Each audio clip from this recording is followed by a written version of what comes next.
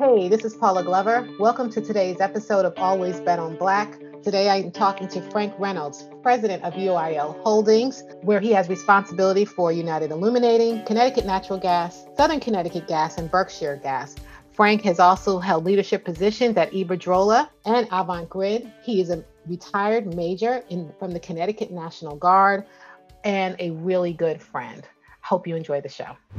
Welcome, everybody, to today's episode of Always Bet on Black. Today, I have with me Frank Reynolds. We have been friends for more than 25 years. Amazing. Yikes, that's amazing. Yes. And so there's commonly a lot to talk about. So we'll start a little bit from the beginning. Yeah, Frank, and I wondered if you could just tell people kind of a little bit about you, where you're from, where did you grow up, that sort of thing. sure. I guess at some point when we get to when I had my first child, I can tell people that you were one of the first people I called. Yes, But absolutely. I am a Jamaican. Many people would say I'm a Jamaican because I've been here most of my life and you can't hear the accent. But every so often when I try and turn it on, it comes on. It's a little odd, the patois, but you can Uh-huh. tell, there's some roots there. Yeah. But we emigrated here, so I'm an immigrant, right? We emigrated from Jamaica when I was very young, when I was about 4 years old, and we moved to Connecticut, the Hartford, Connecticut area. And unfortunately, very early in my life, about a year or so after we got here, my mom passed away. Mm. And as we explore this conversation, I'll tell you that although I had a short time with her, my memory of the time with her is just so explicit and so influential, I guess, on just my spirit, quite frankly. In fact, again, when we get there, we'll talk a little bit about how I stumbled across the place where we lived when she passed away one night when I was in high school, which was just, Wow. yeah, it was kind of an amazing experience. So, but I grew up in the Bloomfield, Connecticut area. And, it was a great experience because Bloomfield, what I had come to learn was one of these towns by design that was meant to be diverse. It was a test town, I guess, and I haven't done a Really? lot of research on this, but so my classmates, pretty much from my elementary school years right through to high school, were of a very diverse background. It was, let's just say it was 50 white, 50% white, 50% black, but there was Latinos in there, Hispanic folks, a little bit of Middle Eastern. So it was relatively diverse for a suburb. I mean, Sure. and just a great experience, throughout my high school years. Um, and early in my career, also, I joined the National Guard when I was in high school because I got to this juncture where I realized that I needed to figure out what I was going to do with my life. And so I decided to join the Army National Guard. And from there, my career in terms of leadership really took off. Believe it or not, it doesn't show right now. So when I joined the National Guard, I had long hair, right? This was in the Michael Jackson days, like he was around and very popular. So you're saying you had a Jerry curl? Okay. Are you saying that? Something, Are you something, saying that you had a something Jerry like curl? that. Something I like had a Jerry curl. I'll admit I was all about the classy curl. that. Like, okay. So just go ahead and say it. Yeah. So, but here we go. So I show up to basic training, 17 years old, with it all going on, and the drill sergeant comes over to me and says, "Ain't gonna be no Michael Jacksons in my platoon. You're a squad leader." So on day one, here I am with hundreds of kids from across the country, and he put me in the hot seat. He made me a squad leader. And bear in mind, I'd never had a Really? formal leadership role in my high school. I wasn't like our good friend Barrett. I wasn't on the student council or anything like that. I was your normal kid just having a good time in high school, right? So here I am, day one. He puts me in the hot seat, and I've got basically 15 kids from across the country, urban, suburban, country, Boston, Arkansas, all over, white, black, Hispanic, that I'm in charge of. And just to make a kind of an 8-week story very short, 8 weeks later, 4 people that were assigned as squad leaders on day one, I was the only one that survived and graduated as a squad leader at the end of the course, which I think was just a testament to some of the natural leadership skills that started to come out during basic training for me. Absolutely. Yeah, yeah. When I talk with Barrett, one of the things that he said is, and it was a great takeaway even to me, was, sometimes people recognize things in you that you don't know are there, and that you have to trust that what they recognize in you is actually a real thing, that they are accurate. And I might suggest that perhaps whatever it was that you brought with you with your Jerry curl and whatnot, um, he saw something. He saw something in you that said, you know what, this kid right here, there's something here, and let me see what that's gonna grow to be in the next 8 weeks. Would that be correct, you think? So, well, I might think that particular disposition that Barrett had shared might be a little bit more appropriate a little bit later in my career. There I Okay. think he was put me in the hot seat to burn me out. The other 3 dudes got fired and recycled, and I was able to work with people's strengths, quite frankly. And that's what I recognized if I reflect on it. I Uh-huh. learned how to use each person's strengths, the guys from the country, the guys from the city, without and be right there alongside with them, without necessarily, taking that leadership role and making them feel like they were beneath me. I was right there leading right alongside of them. As we say, right, sometimes you get in front, sometimes you're right next to them, sometimes you're behind them, sharing them on. But to Bear's point, I would say, when I joined Southern Connecticut Gas as a project engineer, and within a couple of years, I was the assistant to the chairman, as you might recall, when Mr. Right. Crespo was there. He saw something that I didn't. Yeah, I'm first generation, again, coming from Jamaica, first generation college graduate. And so I didn't have anyone saying, okay, this is what you need to do when you start in corporate America and all that type of tutelage that others, that are a bit more privileged might have that we don't necessarily have, right, as first generation grads and getting into there. But somehow, the chairman at the time of Southern Connecticut Gas Company saw something in me. And I was basically, 3 years, I'll say, into my career at that time. And he made me his assistant. Now, bear in mind, there was only one other person that had that role before me. And this was someone who was 15, 20 years into their career at the time. This was a director in the company, and this assistant role was basically referred to as an executive internship. Sure. Unbeknownst to me, I didn't, I'm just this young 20-something-year-old kid, assistant to the chairman. I was assistant to the chairman and director of business development, which meant I was working on our mergers and acquisitions, which eventually formed Energy East. And I got to see all of that. So he saw something in me that I didn't realize existed in myself at that time. And that really, Paula, has shaped my career to where I am today. Quite frankly, So let's go back. We're going to take one quick step back, I think. So you're in the service. Yep. You get through basic training, but and I did not know this. I knew you, had retired as a major. I didn't know that you spent your entire career in the National Guard, correct? Mm-hmm. Right. What made you, and then you go to school, Southern Connecticut. Is that where you went? Southern Connecticut State University?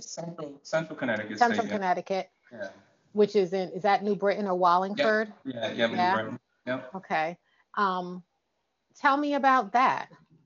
You go to Central. How do you end up at Southern Connecticut in the first place? How does that happen? Oh gosh. So, Connecticut, as you might recall, was a heavily manufacturing state. At the time, United Technologies was the largest employer in the state.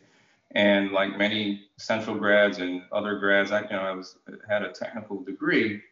I did a few internships at United Technologies in their manufacturing engineering department and a couple other areas. And so when I graduated from college, I actually was working at United Technologies Research Center. And basically what the research center did was it was an incubator for spin-offs for businesses that United Technologies was developing. And so they developed this company called United Technologies Photonics. And believe it or not, so this again, early 90s was a company that was making what we call frequency modulator chips that were going to be used in interactive TV. So well before, the days of Netflix and all these other streaming services, but this was the lithium niobate chip that was going to send all that information on demand over hundreds of miles instantaneously. And so I was working there. I only lasted there for about 18 months or so. Great lesson in terms of what I learned there. But so I went into the manufacturing sector, and from there, here I am, relatively new grad, unemployed. There was a researcher, a PhD researcher there at this research center that, again, saw me, must have saw something in me, had a side business and said, hey, come work for us. We'll be good. You'll actually make more than you're making here. And so I went and did that. It was interesting because it was a startup business. I only stayed there for a little while because I need a little bit more certainty in life. Right?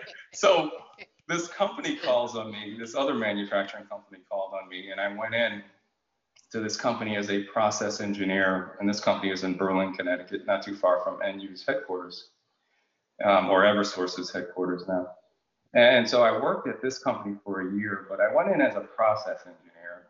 I did some things, some very simple things, and they made me general foreman of the entire organization, the entire plant. It was a very tough job, though. I mean, it was 6 days a week, 12-hour shifts, rotating shifts. So one week I was working, again, mid-20s, 7 in the morning till 7 at night, Monday through Saturday. The following week I was working 7 at night till 7 in the morning, Monday through Saturday. Very tough, very tough. So, but I did some great things. It was really interesting in that, well, I shouldn't say right? We did some great things. It's really interesting that the workforce there was Hispanic and Polish, and neither of them spoke each other's language, and neither of them really spoke English. So a lot of their communication was hand and arm signals, which of course I learned a lot about in the military. But they had some different types of hand and arm signals, which I won't share on the podcast here. I don't think we want to go there. But I went in there and I talked to them as much as they understood English. I talked to them a bit about the fact that they were professionals, and each of them what they did in terms of developing the product that we were delivering for high-end homes. Was crucial in order to, develop a high quality, flawless product out the door. And I spent $15, Paula, $15 on these little dry erase boards that immediately, and what I use these dry erase boards with, you can kind of picture this plant with these large presses, and I kind of put up like this information system on these different plants. Or presses using these dry erase boards. And so each job that we ran, I would put down, the run rate of the job, the scrap, how many billets we were supposed to use. This was aluminum extrusion, by the way, is what we were doing. And it was just amazing that after we ran each job, the crew was relatively spread out throughout the facility. So after we ran each job, people would come over to the board and look at how we did. And posted there immediately would be the feedback, and you could see them shaking their heads and just the pride that they had. And we brought our scrap rate down to like 50%. The production rate went through the roof. They sent me, the company sent me down to North Carolina to institute the same methodology at one of the plants down there. They had all kinds of people from corporate headquarters coming up, and 15 months is all I spent. And I spent a little time talking to these people about the value they were adding. And, I guess the rest is history. As I said, very difficult job, a lot of success, and they were paying me well at the same time. And then along comes a friend of mine that says, hey, this gas company is recruiting engineers. They're looking for diverse engineers, and would you be interested? I'm like, that's a utility. I mean, that's, no offense to anybody who works for the state, but that's one step away from, working at the DMV or something. And this is before that's before the well, the DMV back in the day, nobody wanted to go there, Right. right? So it's not quite a government job, but Yeah, it was like, they could care less. They're going to move slow. When they get to you, they get to you. And if you're there and they close, well, come back to me. It's just, so, I didn't return their call for a good month. And then, they called again. And, I finally went in and a lot of things were going on at that time. I realized, I didn't want to be an engineer's engineer. I didn't want to design the next rocket ship, or, when I was working with United Technologies, working on fan blades for engines and things like that. I didn't want to do that. I recognized, again, kind of combining that technical skill set that I learned down at Central, and the leadership skills that I was gaining through the military, which by far ahead of my peers. Right, none of my peers were getting exposed to people across the country, different ages, at 17, 18, 19 years old. mm-hmm. And so I was, all of that came together, and I thought, okay, well, let me go check this thing out. As I said, we were recruiting for project engineers, is what they called it. But really, what the chairman of the company at the time was, basically what he called was the future leaders of the company. In his mind, I want some engineers to come in here and learn about the company, and then, in the future, lead the company. So I rotated for 2 years. I went through different departments, and it was, extremely educational. But one of the things I learned on that journey really was the amount of people that I met and the relationships that I formed and the resources that I formed or was able to put into my little toolbox so that I could reach out to, not necessarily because I didn't have the answer, but so I could get the answer from somebody who did, the experts. And it was really surprising to me because, as you recall, Southern was a pretty relatively small company of 400 or 500 employees and 2 locations that were all of, I don't know, 10 miles apart. And I knew people in both locations where, people that worked in one location and the other really didn't know people in either location, if you understand that. Yeah. If I said it correctly here, but so it was amazing that, the relationships that I gathered in that short period of time, 2 years, exceeded some of the relationships that people had been there their entire career, just worked in one facility. Yeah. So I said a lot there. I should pause and make Yeah. sure that I'm on the right topic still. Yeah, no, you are. But I think, you said at the beginning that, when you first went into the National Guard and showed up at basic training, the platoon leader kind of made you a squadron leader, maybe just to see if he could wish, if you would fall out to see how. Yeah, so Right? he was the drill sergeant. Drill sergeant. But I might suggest Yeah. that there was something else there with you, right? Through your experience at UTC. I have been saying it. No. But You are part of the cabinet. sometimes the sick I am. But sometimes it's the ability to understand that it is a simple solution that gets the most out of people. So when you talked about your experience, you said, as a leader, sometimes you're in front of people, you're besides people, you're behind them, you're trying to figure out, right, pull their strengths out of them to make them better.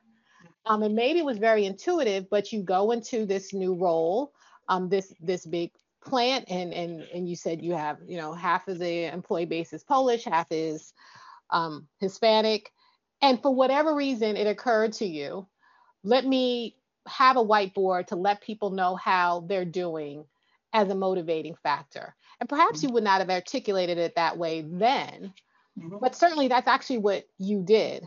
And so I might suggest that there's obviously something in you that even came up with that idea. If you're saying people are coming to see, like, how did he motivate people? And would you emphasize that it cost $15, right? That the solution was cheap. Yeah. I might emphasize, and what I want to ask you about is, but you came up with the solution. Like, what made you even think that was the thing to do? That could be a motivating factor. So, as I talked to you a little bit about my experience early on at United Technologies Photonics, first job out of college. When I went there, I was looking for what I call textbook solutions. I didn't have that transition from college to workspace. Again, they didn't have those type of programs around like they do today. And so I just, in terms of preparation, it was like, okay, I got my first job. It's a good job. It was the best commute ever because it was, 2 miles from home. And I was, forced with, trying to develop this system for these lithium niobate chips. And I was looking for textbook responses, textbook answers. And there was no textbook scenario, if you will, for this particular situation. So I'll pause there for a second. And then I recall, in the military, I was off doing some training. And one day I had this so-called epiphany where we had, we had a challenge. And I can almost remember it to the day. I was going across this parade field and I had this idea. I just had this idea of doing something that was, within military confines, but just different. And I shared it with my commander and he was like, yeah, that's a great idea. And we did it and it was a big hit. And that really got me going with, what? These companies, they want your ideas. Bring your ideas to folks. And that's the little nugget that's going to get you. And so ever since then, after I graduated from officers, I went to officer candidate school. So I went to basic training, as I said, I was a successful squad leader. I then went to my advanced training. I was the honor graduate of the advanced individual training. And I went back to my unit and I'm sorry for bouncing around here because it's important because I went back to my unit and I had all these great ideas. I'm like, again, I'm 19 years old at this time, I think. And my sergeant, we had this exchange and my sergeant, who was this older white guy, says to me, you're not paid to think, and gave me a broom. And here I was, honor graduate, ready to do great things. And I was like, oh, it really set me back. Really set me back. So my response to that was, I went to officer candidate school. And 18 months later, I was his boss. And I handled it. But my point is, so going back to where I was in terms of the topic, I realized that ideas is what not only the military wanted and needed, but so was corporate America. They wanted ideas. So that's where the idea around creating the visual workspace at the manufacturing company came from. And subsequent ideas when I joined Southern Connecticut Gas, I think that's probably what got me recognized by the chairman of the company at the time was, I brought in from the manufacturing sector, which was very service oriented, total quality management, Kaizen, a lot of the Peter Drucker type philosophies were really drilled into us at United Technologies. And so I brought in some of that service quality, if you will, into the service sector, which, really was just at that time, I think, really trying to focus on customers and, the quality of transactions with customers. And so I remember one of the early things I implemented was a customer satisfaction survey. Tell us how you did when we came to your house and installed the gas line.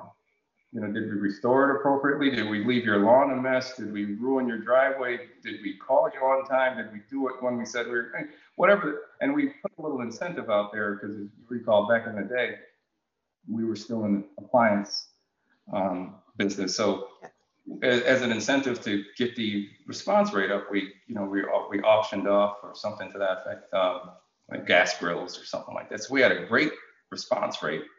And we got great feedback, and it eventually, I think, really led its way into some of our KPIs that the DPU started tracking us by, a little bit later. So it's, again, a simple idea that turned into something a lot more formal, a lot more impactful on the business. But I guess it started, when I was running across that parade field, and the epiphany kind of happened. So I want to delve deeper into this idea of being paid to think. And now I will share with you, my dad retired from the Army as a sergeant. And all of my 9 brothers and sisters will tell you that the one thing he said to all of us is, ain't nobody paying you to think. I hear it all the time as kids. Ain't nobody paying you to think. And I actually thought that it was something he came up with until you just shared this story. And now I know where he got it from. Oh, there it is. And I can remember the day that I said to my father, Daddy, somebody is paying me to think. And it caught him off guard, but he was really proud. Yeah. And so tell me about that idea of paying people to think, because I think, sometimes, and you're not the only one I've heard executive very early in my career say, no, this particular executive was giving employees tuition reimbursement no matter what their major was. And his reasoning for that was that college taught you how to think. And he said, I can teach you to do anything, but I can't teach you how to think. And so, that's what education does. Education will help you think. So as a leader, tell me, like, how do you think about that with, the people that you're leading now, and this idea of really paying people to think? Yeah. So, as I explained, I come from very humble beginnings, and, I didn't go to an Ivy League school, and I didn't go to one of these top tier universities. And, so that shapes me quite a bit. One of the things that I attempt to do is have people recognize that, you know, you can be way more successful than me, right?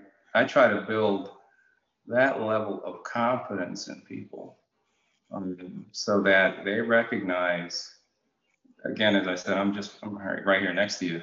I'm no different than you, so-called put my pants on the same way. But I really try to have people understand that they possess the ability, right, to be extremely successful, and that comes with confidence. And so I try to create a culture where, I don't want people to fail and have something detrimental occur, right? But I want people to feel extremely comfortable in, those ideas. And I don't want them to be, I used to hear this person used to tell me, this head hunter used to try and recruit me. I want to bring you someplace where you can turn the place upside down and all this nonsense. I want incremental gains, incremental benefits, just little tweaks, right? We're not starting from scratch. I want those little $15 investments that make a significant difference.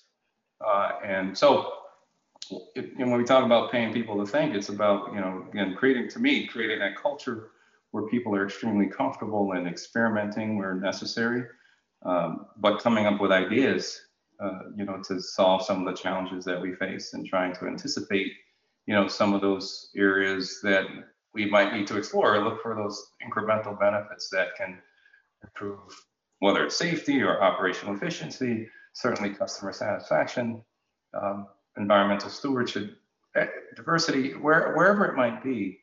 Just having the confidence to know that you can do that. I used to tell and ask my people, right, go teach somebody to do something that you yourself can't do. And I remember the first time I said that to somebody, like, for instance, if you don't know how to ride a bike, teach somebody how to ride a bike. How do you do that? Well, it sounds simple, but it is, right? It's, in my opinion, quite straightforward. What's okay? Well, go get them a class, right? Sign them up for a class on how to ride a bike. I'm not saying that you physically need to go out there and teach them, but teach them to do something that you yourself can't do, right? Okay. And that to me is extremely empowering as a leader. When you, right, I took over, some areas of our electric business some years ago. I'm not a planning engineer by any stretch of the imagination in terms of planning our transmission system, but we were able to make our planning engineers better, right? We were able to give them the confidence to go out and do some pretty amazing things on our system, to increase reliability and, in that sense, customer satisfaction, lower costs, et cetera. So by extension, does that mean then as a leader, you want to surround yourself with people who may be better than you, or do you feel like, you want to make sure, um, as much as those you lead or more? I like to feel like I'm making the room smarter. Yes. Not necessarily that I'm the smartest person in the room, but I'm hoping that I'm connecting the people that need to be connected in those challenges that we face to come up with the appropriate solutions to, again, lead us to where it is that we need to get to. Hmm. So, yeah, I want smart people around me. I don't mind if they're smarter than me. Most of the time they are, right? And that's all good. Yeah. You know? Yeah. I'm comfortable with that, though. Yeah. Yeah. I love being around people who are smarter than me, to be Yeah, honest. I'm all about learning. That's why I talk to you so much. You might want to change company just a tad if that's the goal, and expand. So you're now at Southern Connecticut Gas, and you're, the assistant to the CEO, Mr. Crespo, who I remember Yeah. fondly. Hmm. Um, and you really, I think, have a pretty tremendous career while you're at Southern Connecticut Gas. A lot of opportunity to move and do some new things, um, which may seem unusual to folks because it was right as you first described the utility company, the gas company. Yeah. So I wonder if you would talk a little bit about like that, and how that Well, must have been very different than what you expected. yeah, it was quite amazing. As we all know, the folks that work inside of these utilities, it's their challenges abound, right? There's many challenges for us, particularly today with the policy goals that are out there in each state and what have you. But back then, um, I got exposure. I was able to get exposure to so many different things. Again, at a young age and just so early in my career, and here I was presenting to our board of directors, you know, uh, which had some pretty esteemed individuals on the board at the time. As I learned after the fact, and so things like that. Being able to do that, again, exposure to the board and senior level management, and still being able to do different projects, which gave me a lot of satisfaction. So it just reminded me of something that happened at that point too, which makes me appreciate having that exposure so early in my career. So prior to that, Paula, I was responsible for a lot of operations areas, and every day you could see what you did. It was so much satisfaction because I could say, we ran 1,000 miles of main or whatever the number was, Hmm. and to put in so many services, but you could see each day. And then when I, started working for Mr. Crespo there, it was more strategic. So, there wasn't that same daily satisfaction, right? We were looking years out, if you will, at, you know, mergers, acquisitions, or just long-term uh, business opportunities. And so it was really good to have that early in my career because as I started moving up through the chain of the chain of the organization, uh, as an executive, that becomes less, right? You have more of a strategic view. Each day you start wondering, okay, what's the value that I added today? It's harder to Hmm. see, Right. right? It's harder to see. But I recognize that, again, from that very early lesson on with Mr. Crespo there, that that's how it is at this stage. You put in longer term views, and making sure that you continue to engage employees for those longer term views, and making sure that they're having everyday wins that keep them going is really important. And do you find satisfaction in that? Is it Yeah, satisfying? yeah. No, again, I feel great satisfaction in going back to what I mentioned about just helping people become confident. When I see people that go from you know not necessarily thinking that they can do much or do anything at a particular juncture to really whether it's leading large projects or just accomplishing significant tasks that they didn't feel that they could do. That's just extremely rewarding to me. And I've had a lot of military situations like that, and situations within the public utility like that, which is extremely rewarding. It's just very rewarding. So, who instilled the confidence in you? Where did that come from? Is that something you developed? Is that something that you think you just always kind of had? That level of, and not just confidence, and self-assuredness. Yeah, it's a struggle, right? Quite frankly, right? I think it's evolved. I mean, you've known me a long time, and I think it's been through assignments. And so at one point in my career, because nobody really said why, but at a point in my career, I started, I would always ask, why the heck do I keep getting put into these areas that I know nothing about? I didn't think it was fair. It's like, what? Go run the meter reading area, and okay, take over environmental. Okay, we need somebody in safety, or go run this operations thing. It's not fair. I know nothing about it. Why me? But then you realize, it's those skills that you can take with you, those transferable skills that you can take with you to each of those assignments, which is particularly around leadership, which is why you keep getting those type of assignments. So that absolutely is extremely satisfying to be able to continue to add value in that sense. And that's where the confidence, right? So I share this story every so often. So up until 2012 or so, my career was, if I had to kind of get a bandwidth, if you will, I was pretty much, operation support type roles. And then I get this tap on the shoulder by CEO up in New York, who you also know from, and he asked me to take over our what we call asset management business, which was electric transmission systems, electric distribution systems, substations, electric substations, all electric things that I really had no exposure to. Because at this point you're still just focused on gas. Yeah. Prior to that, I was primarily gas. I mean, my purview was not just gas at that point. I did have responsibility because in parts of our electric business, but it was more from a support role.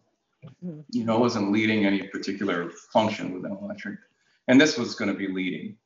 And that again, so I go into this thing, and I tell people this story once in a while, because the day that I got asked to do this, I remember I went home. I was just my mind was going a mile a minute, and I had to go out that night for something. I had to go get gas or something. And again, my mind's going a mile a minute, and started to reverse out of my garage and realized I hadn't opened the garage door. If it hadn't been for the brake lights, I would have been buying a new garage door. And I realized at that moment, I need to get my head in here. Yeah. I need to, it'll be all right, right? So I quickly recognized again, okay, it's the leadership, right? It ain't, well, you need to be the super electric planner, the transmission planner, the substation maintenance guy, the vegetation guy. And that assignment was both challenging and extremely rewarding, because that team that we assembled just, accomplished some phenomenal things. I mean, to this day, in fact, just this morning, I got a note from one of the folks on the team, because we've got some professional development coming up, and we're going to be in this course together. And they kidded me in terms of how they're going to include me in their storyline and the time we spent in this particular group.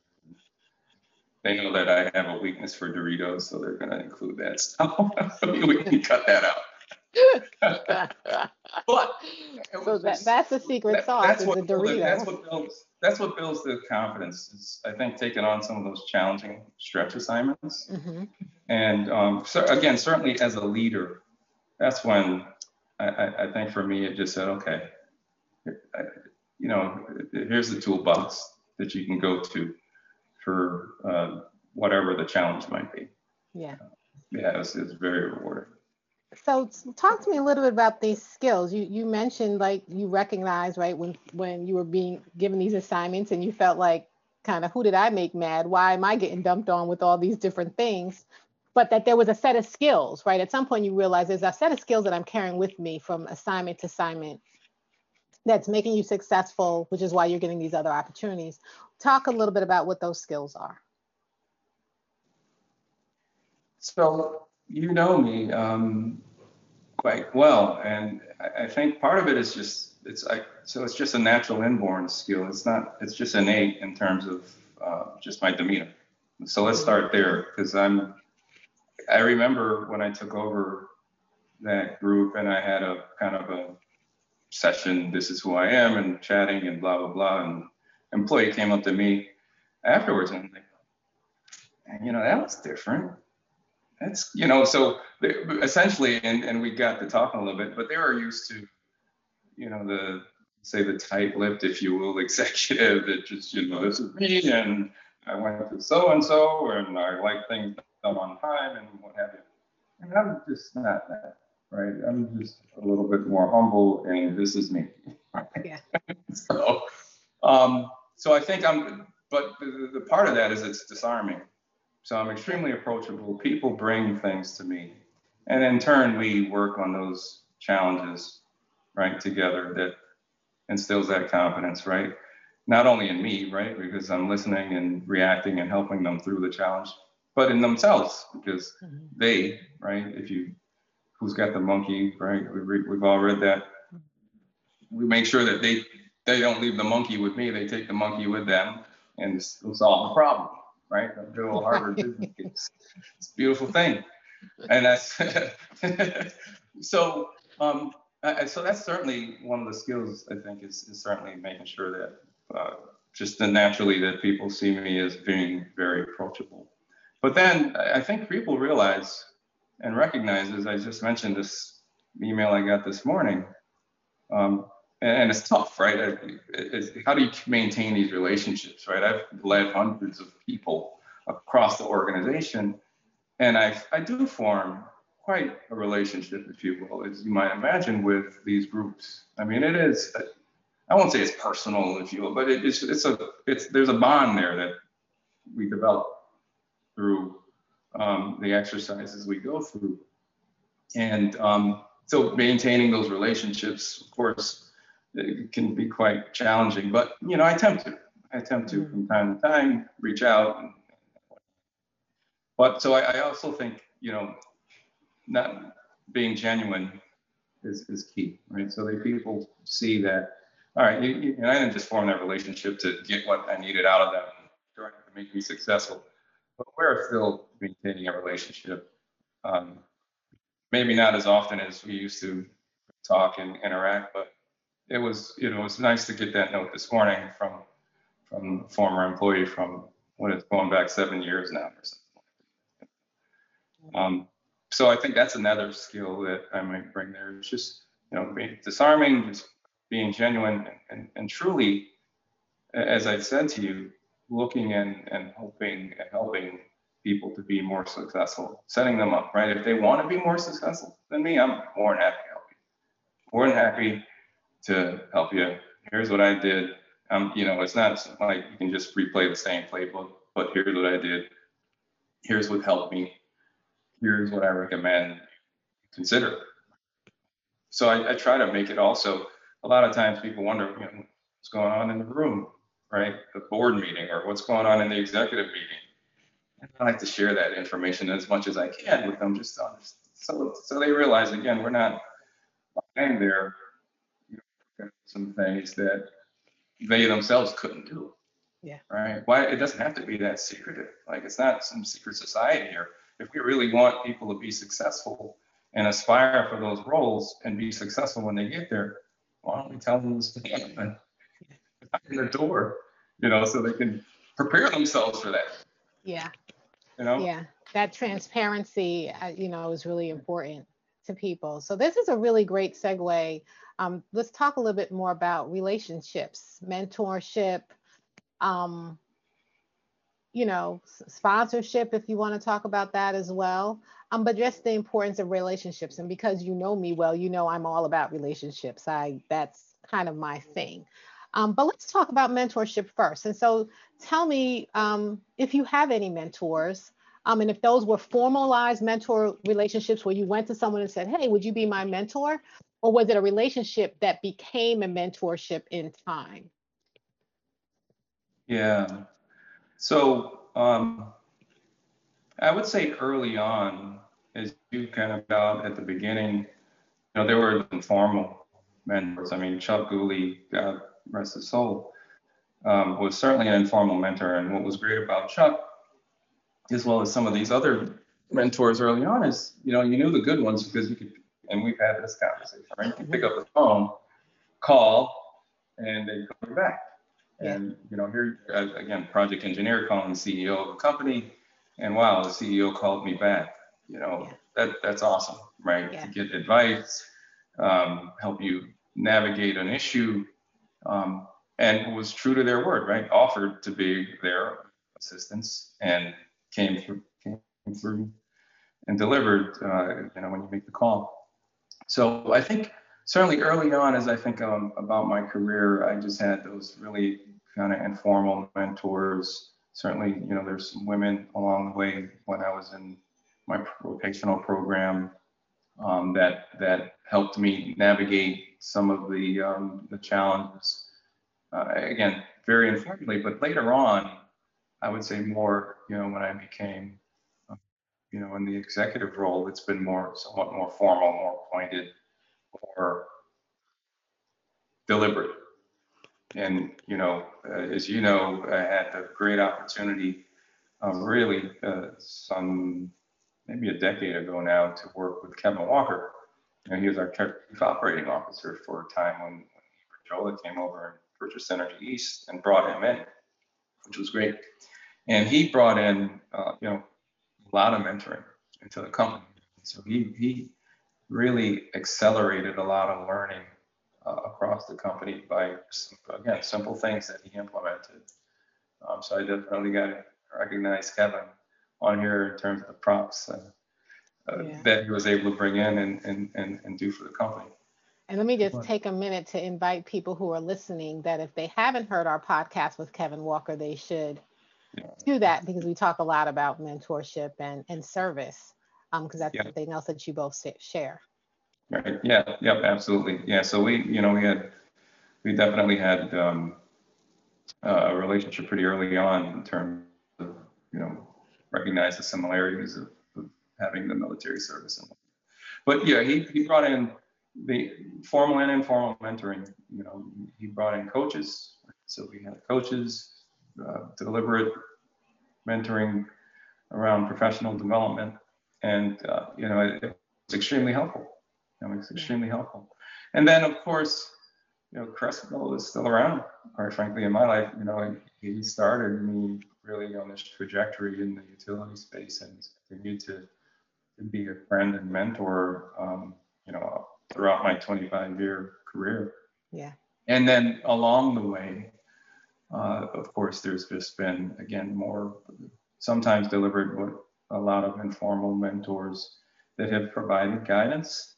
And in my case, they've come from a lot of different parts of the organization. I've had a lot of senior level, if you will, folks that have talked to me.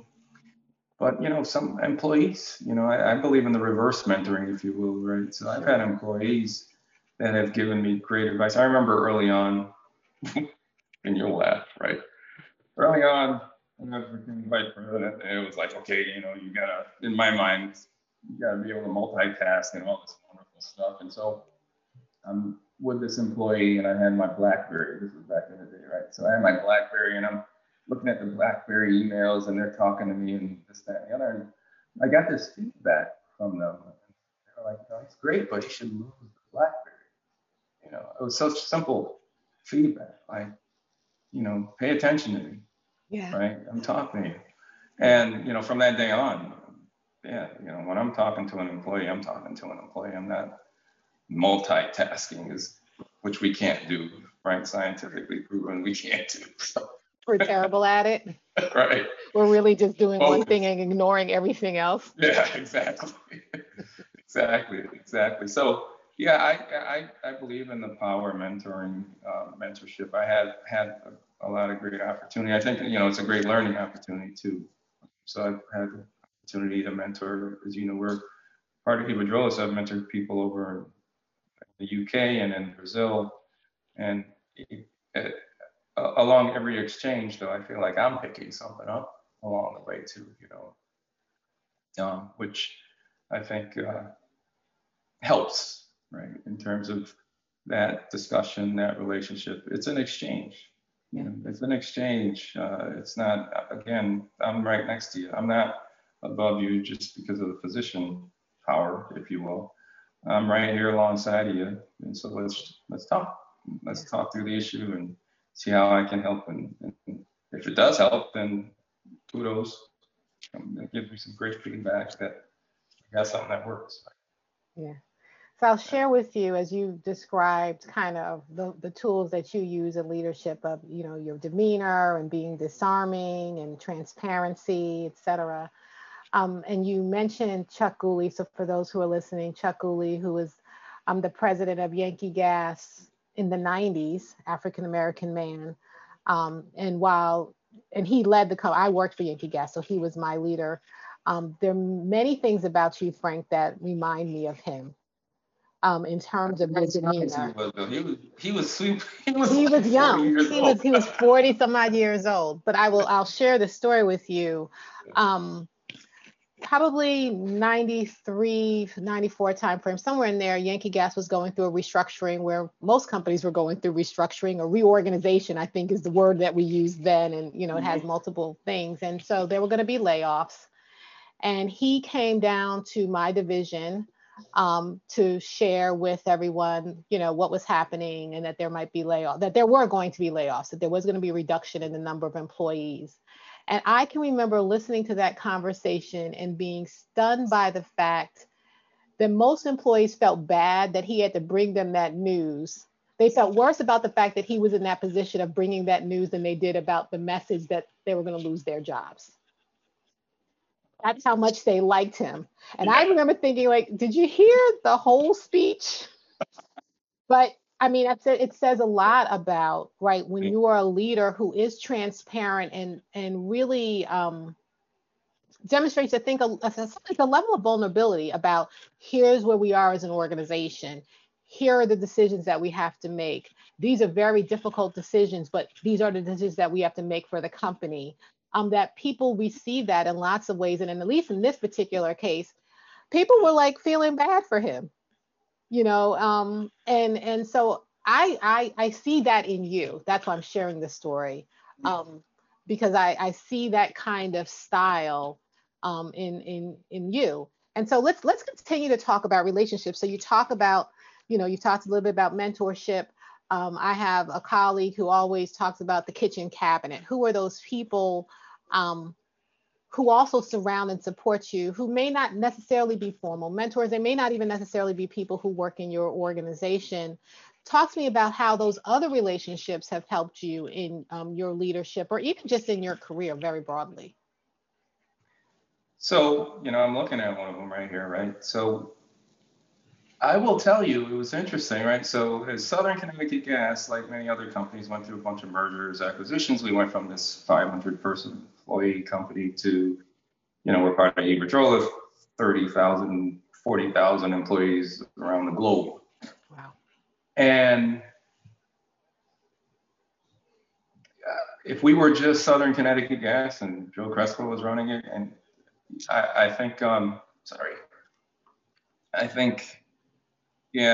career path is kind of outlined, and here it is, pretty straightforward. I could see this so-called yellow brick road, if you will.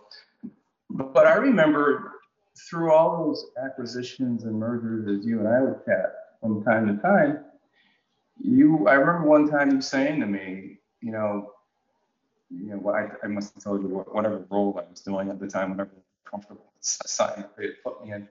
you're like, yeah, I'm really glad to see that they continue to kind of groom you for whatever, higher authority or positions within the company. And it's like, okay, I didn't, I just didn't see it, but you did. And was it was just extremely encouraging. Yeah. Extremely encouraging for me because while I, wasn't sure where my career was going potentially at that time, just that those simple words helped me to continue to remain focused and continue to attempt to do the types of things that I wanted to do, which continued to build the confidence in my abilities and my leadership skills. And as they say, the rest is kind of history in terms of the opportunities that I've had and the things that I've been able to do. Certainly with this company. So you were certainly one of those folks, and I've talked to you about, some of the other ones already. Yeah. So, okay, so you've moved around and we've talked a little bit about mentorship and tell me a little bit about sponsorship and if you've seen that kind of in your career. And I'm asking you these questions because these are the kinds of questions that I'm asked, and oftentimes I don't really have a good answer for them. So Yeah. probably will be stealing your responses as well. It's I'll tell you what, it's critical, right? So they talk mentors, talk sponsors. So I'll go back to Kevin Walker, mentor and sponsor. Yeah. Because I became a vice president when Kevin was our chief operating officer. And, he shared with me a conversation I recall us having, which was, he said something along the lines of, well, if he's that good, why isn't he our vice president? Just that simple. If he's that good, why isn't he your vice president? And this is a conversation he must have been having with HR or some other executives or whatever. And so I think that's where, sponsorship, because those are the people that are in the room, so to speak, that can help move the needle. As I read not too long ago, and we know, this was in the Journal, the Wall Street Journal, a lot of those decisions are made before the job is even posted. Absolutely. Right. Right. We don't even get a chance necessarily to do it, put our name in the hat, or when we do put our name in the hat, we just kind of go through the motions, if you will. Well, because there's already a predetermined person, if you will, right? A little nepotism, whatever you want to call it, unfortunately, that exists. So without that sponsorship, like a Kevin or someone else there to enlighten people, I would say, and make sure people are demonstrating integrity, right? And reflecting the values, right? We say we're an equitable company and we value this and that and everything else. So are your actions actually demonstrating those values that we espouse to be as a company, right? You went through the same training that I do in terms of our code of conduct and what have you, and you sign off and you acknowledge that, yep, I have these values that I believe in. Well, your actions should line up with everything you just, right? So, those sponsorship is really important. And, as we think about everything that's gone on, right, this past summer and this past year, it's just been extremely challenging. And we see it's brought a level of awareness, right, to companies around the globe, but we'll stick here in the U.S. We see this conservative effort to diversify boards of directors and senior leadership and government, right? There's just across the board. So hopefully, right, we seize the moment, seize the opportunity to make sure that happens. And but yeah, I think all of those help. Sponsors help all of that. I just read an article this morning, chairman of Walmart, and some of the actions that he's taken and intends to take, and influencing government really to put policies in place that I think will again help to promote the kind of inclusivity that we desire, or at least we say we desire, right? But yeah, sponsorship is important. It's important. It's important. If he's that good, why isn't he VP? It's just that simple. So for those people who are listening who want to sponsor, I certainly know that I have benefited tremendously from sponsors, even though I didn't know they were my sponsors. It just probably snuck up on me a little bit. But for those people out there who are saying, you know what, how do I put myself in a position where someone wants to sponsor me or get noticed or whatever? Are there things that people can do, or is it just a little bit of luck and happenstance? No, I think well, maybe it is some of that, but I think at the same time you can,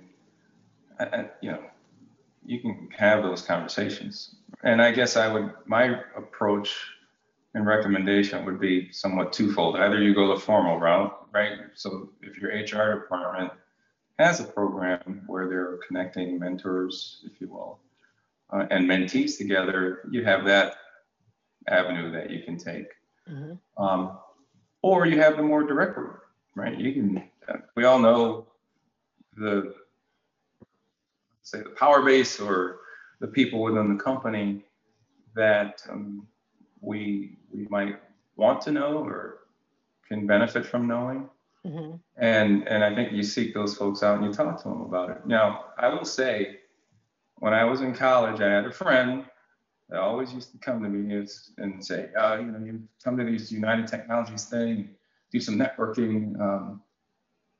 We had this guy, Hansel Tooks, senior, he was the executive, right? So he went on to run Raytheon, matter of fact. But so come meet Hansel and networking just had this really kind of bad word to me, right? Because it's like, I don't want to use anybody to get ahead. And so there's just got to be, in my mind, I like to be able to help people, right? So the relationship ought to be more genuine than, hey, let me get on your coattails. Could you do something for me? No, that's just not my right approach. Away. Right, yeah, that ain't happening. So that would be my only caution, is if you're seeking out a sponsor, there should be some type of connection there. I wouldn't necessarily say just seek somebody out that you think can help you get ahead.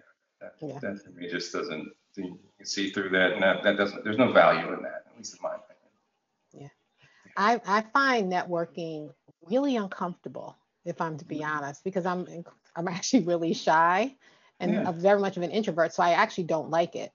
And I have found for me that it's more palatable when I go into it trying to figure out who I'm going to help. That's actually how I get through it. Right. Otherwise, I am absolutely the person standing in the corner, sipping on a drink and looking at the door and planning my exit quickly as possible. That goes from Joe Crespo early on. Did you? Well, because I used to go to him when I was, his assistant. I'd go to these events with him, and he would just do this kind of loop. You'd show up at 5:30, he'd leave at 5:40. Oh, wow, so he was fast.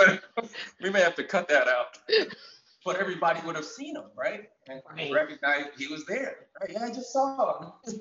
It's around the corner. Be home. But I mean, and so as an executive, it's an invaluable small lesson, right? Because you go to a lot of these things.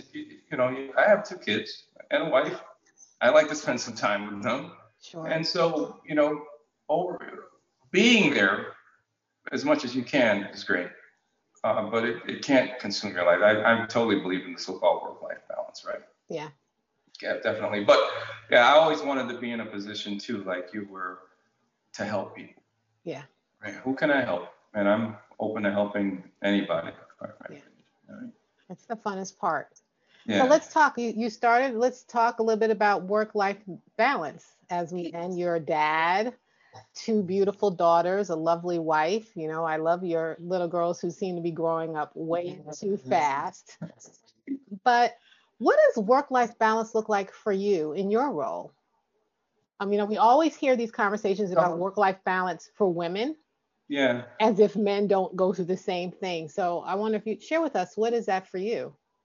Well, I guess I try to make the best use of technology, right? Yeah, I'm not at my office today. Actually, I'm taking the day off, so to speak. But um, we have dinner every night, right? Yeah. We have family dinner every night. Uh, it's a rare occasion that we're not at the table together having dinner together. It's very, very important. Either I might be traveling or, kids might have an event, but outside of that, I would tell you 80+% of the time we're sitting down at dinner every night. And so I'm good with making sure that happens. And if I need to, well, the technology pieces, if I need to get on the iPad or the phone or whatever, I mean, it's accessible, right? It's accessible. The information that I might click on is there. And so I'm good with getting back on later in the evening just to make sure that I'm providing responses, feedback, guidance, whatever it might be, at an hour that doesn't, necessarily impact my family. And at the same time, I'm very, I'll put emails in like a hold or wait to send type of pattern so that I'm not pinging people, during their time either. I don't want to Right. send, I don't want to send emails to people on Saturdays. It has to be an emergency for me to do that. Saturdays, holidays, quite frankly, after a certain hour, if you will, on a Friday even, Mhm. I'm not trying to, I want the people that are in our organization too to have the same work-life balance that I myself try to enjoy. Yeah. And I guess I've always believed that, but I certainly learned that. I used to work for the CEO of Central Maine Power, Sarah, and she'd go to Europe. Uh, I should, I can put our plans out there, but she'd travel internationally, and we wouldn't hear from her. Right? She'd be gone for the week or two, and she really told us, this is an opportunity to develop people, right? You leave your phone or don't get on emails. I don't want to hear from you. Leave the people behind in charge and make sure you go ahead and enjoy your time with your family. And so, I try to make sure I impart that wisdom and use it myself. I thought, well, here's a CEO of a company that when she's gone, she's gone, right? She wasn't getting up early and doing emails and then going out and doing whatever. She was gone, for that time being. So it can be done, and so I totally look to make sure that I have that balance. And as you said, Paul, look, these kids grow up fast, right? Yeah. When that day I called you 16 years ago, um, and now she's driving, right, or learning how to drive, and uh, it just happens too quickly. So we need to make, at least I try to make sure that I have as much time as I can Yeah. with them. Yeah. Yeah.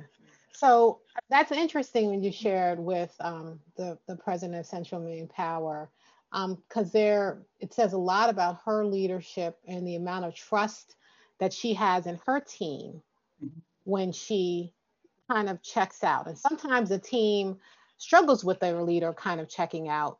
My approach, I'm not good at checking out, but I'm very good at this actually isn't my decision. And people on my team will tell you that they may send me something and I'll say, this is not my decision. What do you think we should do?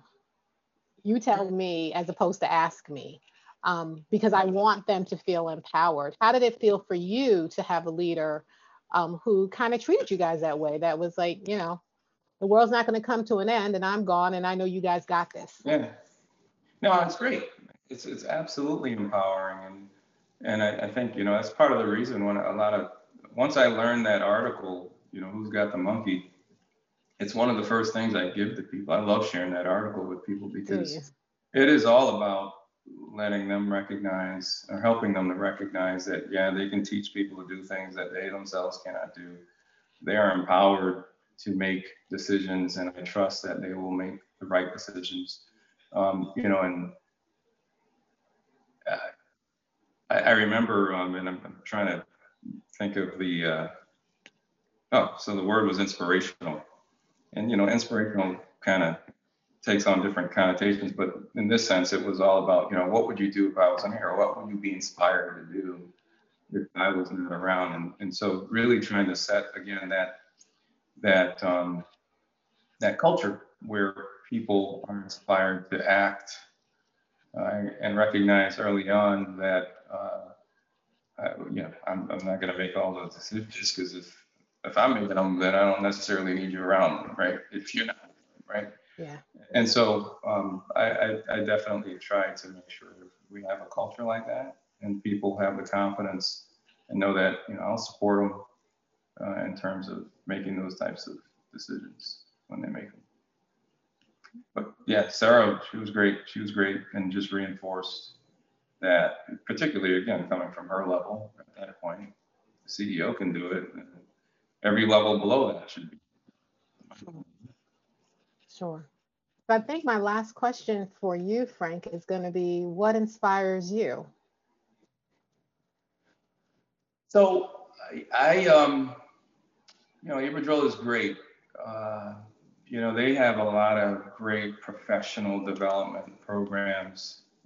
And I got to do some great international travel early on and do some of these programs. And so I remember I was in Switzerland doing this professional development program back in like 2010, 11 or 12 timeframe. And we had coaches as part of the program. And I remember talking to my coach, and I said, I have friends that are really passionate about football and basketball and some sport and other things, music, whatever. And I like all those things, right? I like a good game, but I don't follow a team from day one to the end of the season. And so, I felt really bad that I didn't have passion, if you will, around stuff like that. But what we did through conversation recognized that my passion was about what we call the unleashing of potential.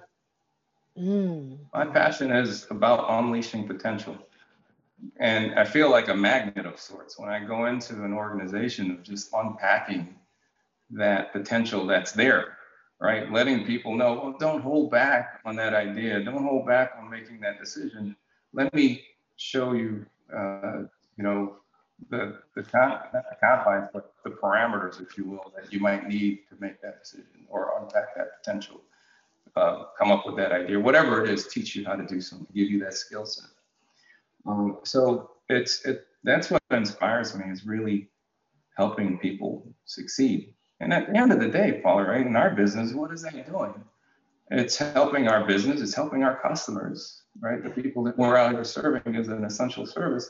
It's helping our customers if our employees are doing the very best that they can do, coming up with the very best ideas that they can do. It's benefiting our industry. And so, I'm all about trying to unpack that potential wherever it is that I go. Thank you for joining us for this episode of Always Bet on Black. Next week, we have Shannon Pierce, Vice President of Growth and Chief External Affairs Officer for South Star Energy Services. And remember, for all things ABE, you can check us out on our website, www.aabe.org, and follow us on social media. You can find us on Facebook, LinkedIn, and Twitter.